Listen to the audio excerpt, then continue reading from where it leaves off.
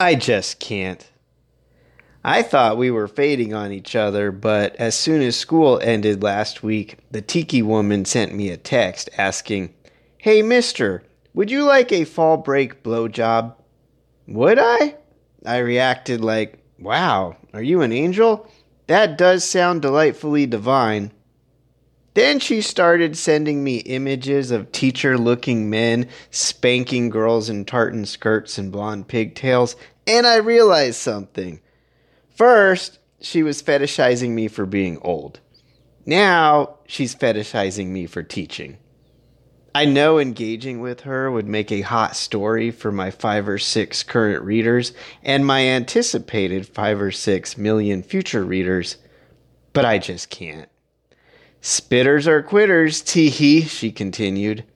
Okay, I'm good. I've invested too much in my plan to permanently escape Arizona this summer to potentially catch herpes on the way out.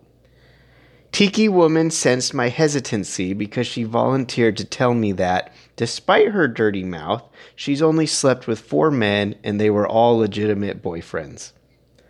I feel my resolve weakening, but as of now, still no. I'll find other ways to stay busy this fall break.